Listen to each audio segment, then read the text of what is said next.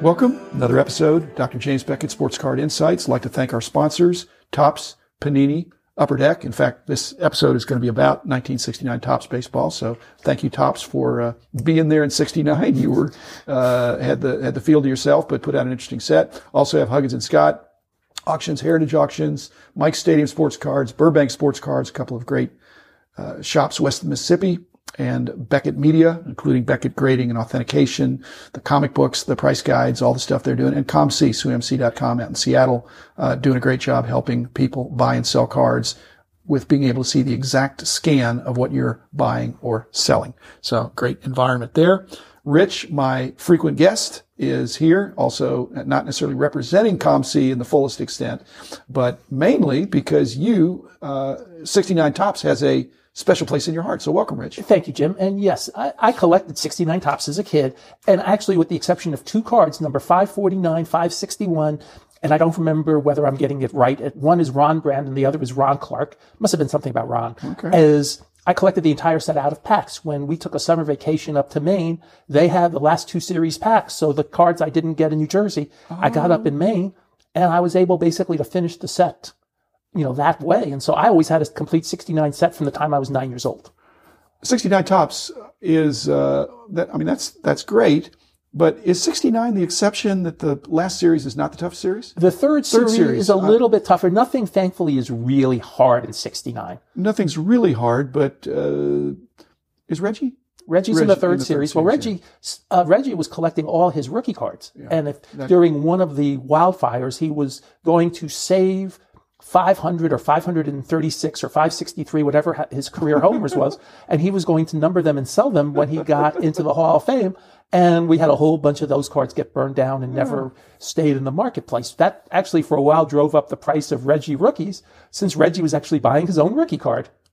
Well, it's I think there's a little bit of condition. And there is condition. So. I mean, the kids played with the rookie cards. They played with all the cards. And so you do have some condition issues just based on normal wear and tear. 69 is also a fascinating set because it's affected by the Players Union. Because Marvin Miller was telling people, don't pose for these baseball cards until we start getting more money. So they did repeat. So they had to do a lot of repeat poses until finally the last couple series, the Players Association and Topps worked out a more mutually beneficial payment plan. And then you see a whole bunch of newer photos into the last couple series. A nice guy who works for the Hall of Fame, Bruce Marcuson, does a weekly article called Card Corner. And he wrote one in tribute of Joe Keogh the other day.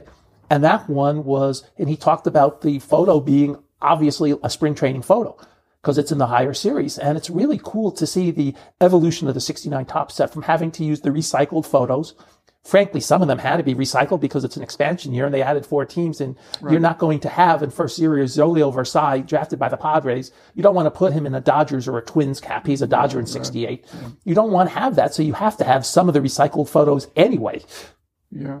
One of the things I've noticed is that when I was a kid, and I think this is kind of true, is that the condition of cards in a set gets better in the later series because they're less handled. So Correct. The first series handled a lot, second, third, fourth, but you get to the 6th or 7th series, they just came out and maybe they got put away. They got less flipped, less played with. I think that probably applies to those cards in the late 60s, early 70s for sure. Well, you have kids on vacation. You have kids at summer camp. So you don't have as much kids necessarily just hanging around and flipping the cards in the schoolyard since the kids are out of school. And again, 69 being an exception, many of those high numbers were probably produced in smaller quantities because of exactly what you're saying. They're going to come out when kids are no longer in school. I think they are in smaller quantities, but it's not such a huge difference compared to like a 66 or a 67 when you try to chase down a Grant Jackson 66 or a Don Shaw, Gary Sutherland 67 card, that are very scarce cards. Not very scarce, but, much harder to find on your normal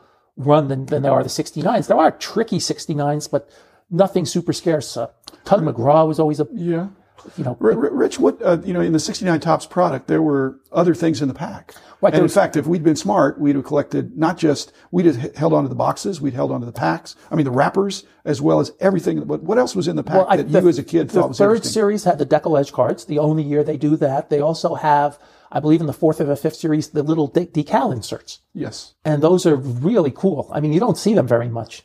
Not as much anymore.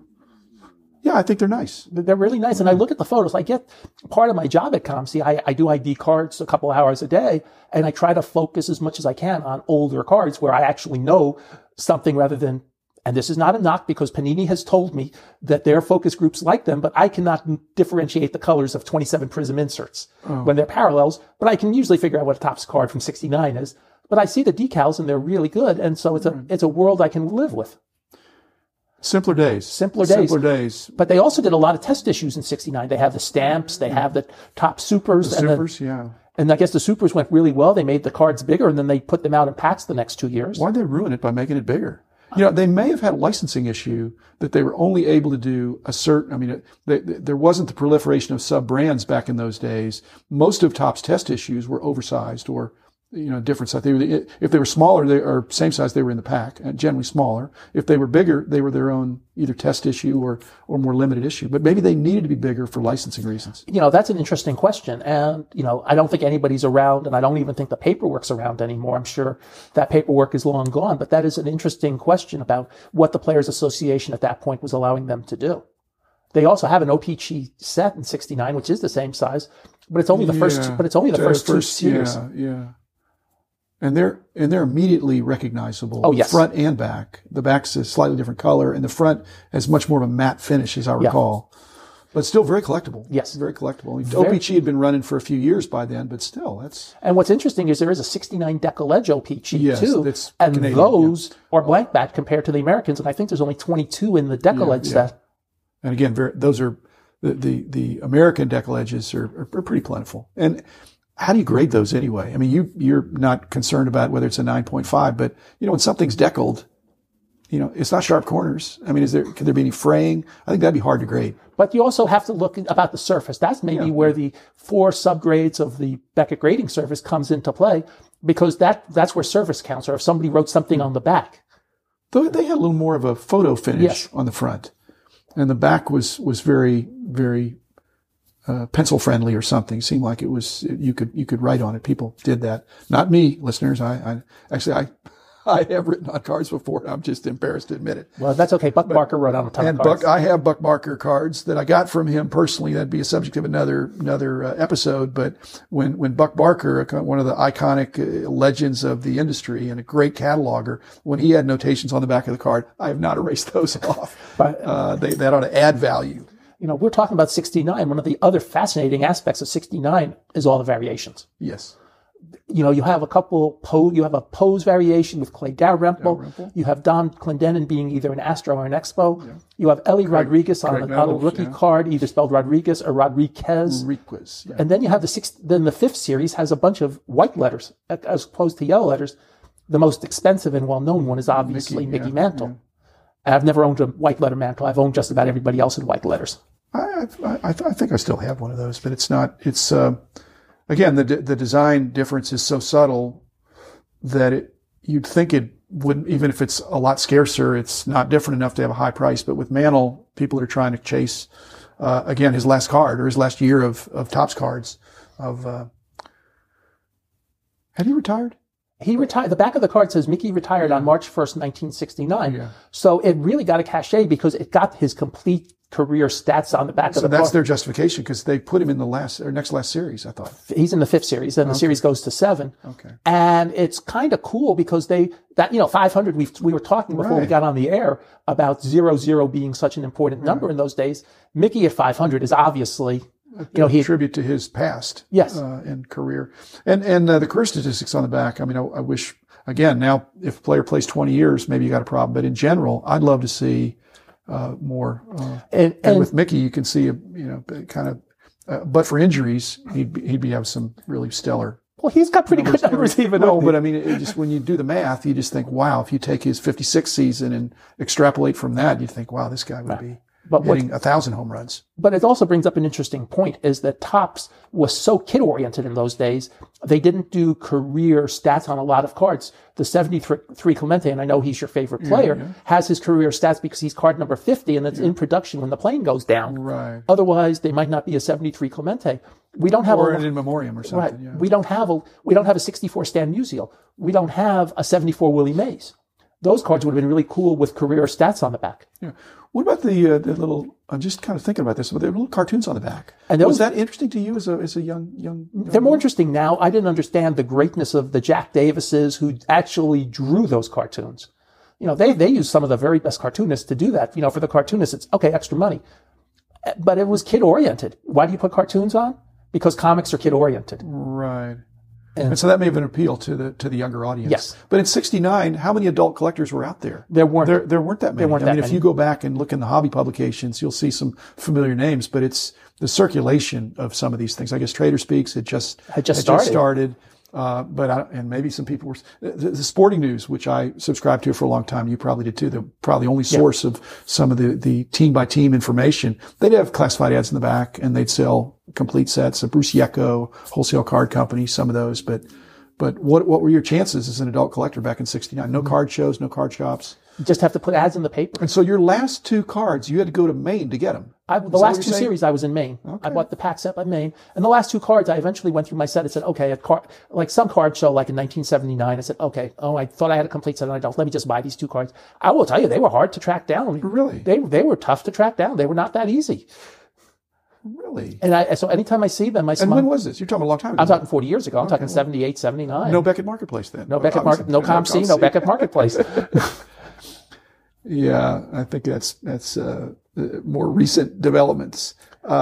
And when you were collecting '69 Topps, I mean, there were no price guides per se in those days. What in the trading in your neighborhood, was there some recognition of better players or more local players, definitely, to where you were 2 for 1, 3 for 1, or something? Yeah, and definitely. And then on top of it, the '69 Mets, took off the end of the year. Yeah, so so you have Mantle, and he's got a ton of things, but then you also have. The '69 Mets are taking off during the year. Nolan Ryan, second year card, yeah. But nobody cared about Nolan Ryan because he hadn't emerged. He hadn't emerged. But you did care about Tom Seaver. You cared about Jerry Koosman. He was Rookie of the Year in '68. Yeah. And some of those '69 Mets are tough. When I say tough, not totally tough, but tough in the vernacular where Jerry Grody and Tommy Agee are tough cards within their set. Al Weiss is a really tough '69 third series card. Well, like I said, all the third series, I found them to be tougher when I bought collections back in the '70s before I did price guides. And when you get to '69, actually, '69 really, when I think about it, I mean, I'm not saying when I ran ads to buy collections, I usually said I wanted to buy cards before 1960.